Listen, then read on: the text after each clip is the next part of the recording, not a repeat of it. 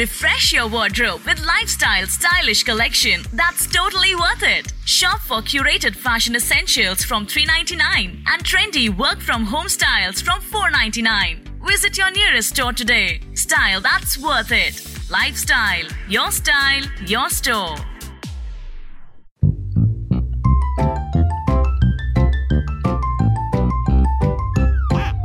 Welcome to Furniture of My Mind, in which I bring you it's complicated. Today, I bring you Creation, the inside story. She smiled, remembering the day she had created man.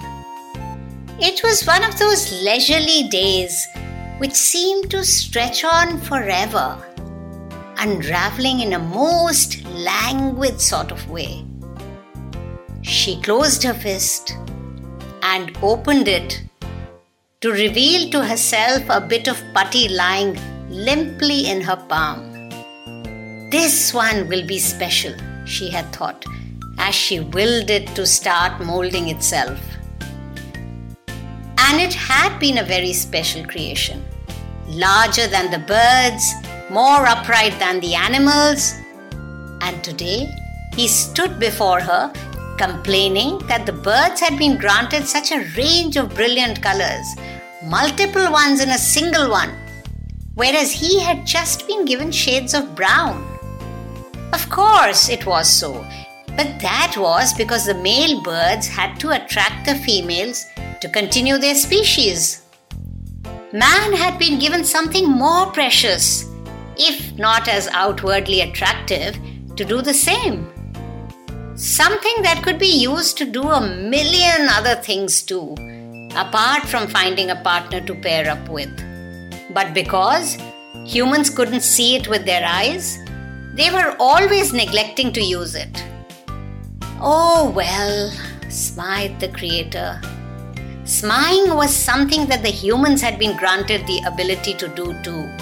But now, they were only able to smile or sigh, and not both together. Smile. That's the closest I have got to it. As the sounds from out there became more varied and a bit louder, she, the consciousness, moved to what she had planned to adorn humans with. The hair atop their heads, which they proudly styled and cut and colored, was just the basic form of what had been originally conceived. Along these monochrome bunch of strings, there was to be a cascading bunch of sunny yellow flowers with a heady perfume which changed with the seasons. The ears were not to be the handle-like appendages they now were. They were to be much smaller, petal-like, and placed together like tiny folded palms in the hollow of the throat, close to the vocal cords, so that man remembered to listen as much as to speak, and could also listen to his own heart more closely. Fingernails were not to be the basic all-alike ones they now are. She had planned to make them retractable and mold each one differently, like a Swiss knife with 5 different components on each hand. It would have speeded up evolution tremendously. She knew it meant speeding up destruction too, but that was a part of creation. She smiled as the memory of the million creations and destructions gone by flashed across her awareness in a millionth of a microsecond. She had meant to do all this and add other embellishments on the next cosmic day.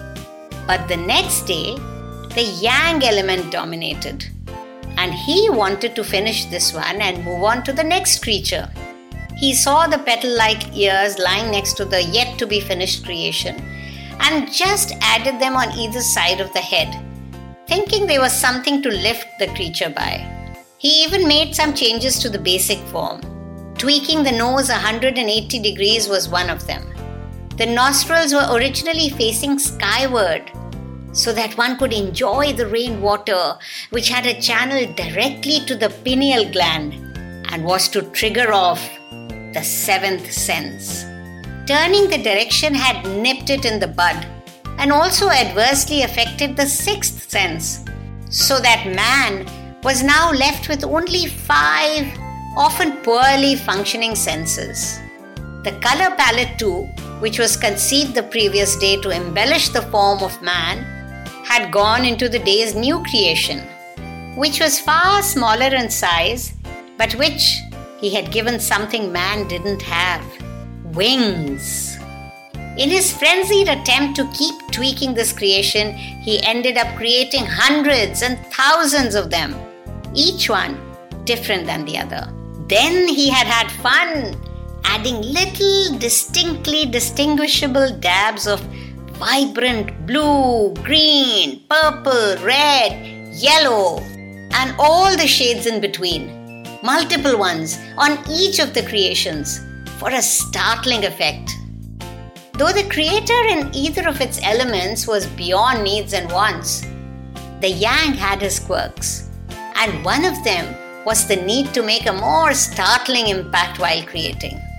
The yin nurtured gently, unhurriedly, as she created, preserved, and destroyed. The yang delighted in making quirky additions from the sublime to the absurd, adding the musk in the deer and the stink in the skunk. Sometimes they bordered on the bizarre, like the male of some species making their territory by urinating. The yin had winced even as she lay dormant on that day of creation. So on this day, after creating a plethora of winged creatures, he made a sweeping move with his color-dipped fingertips across the endless sky and lay back, smiling contentedly to observe the effect of a rainbow. Then he looked at the monochrome man and felt sorry for the lack of visual vibrancy in this creature. To compensate, he willed to endow him with a special gift, something which no other animal had been given. With the ability to feel all feelings at once, or none at all, the Creator now decided to give man the ability to create something which would give him this special power too, in a modified version. So he added the teensiest, weedsiest atom in his brain of the ability to make special brews and discover something to pluck, transform, find something to roll in, and smoke, which would make man relaxed, happy, garrulous, foolish, overbearing, obnoxious, and dull in rapid stages. But he hid it in a deep recess of man's mind to be discovered later. He was wisdom personified, rather creatified, as he was beyond persona. He was the creator and didn't want man to lie around writhing cold and naked under the sky while experiencing these feelings. Shelter, food, fire, sandals, sex, not necessarily in that order, were clearly higher on the priority list. In all of this, the saddest thing was the incomplete function of the navel. It was to be a truly beautiful addition, upping the aesthetics of the form of man while giving it a very valuable skill, that of contemplation. By contemplating on his navel, he could grow a slender stalk from there with a lotus flower blooming atop it. The color of the flower would tell him of the level of his contemplation. And these colors were to be from a completely different color palette. She was going to blow into the navel the next day to give it this amazing ability. But Yang's focus having shifted to creating the tiny winged creatures the next day, have deprived man of this ability.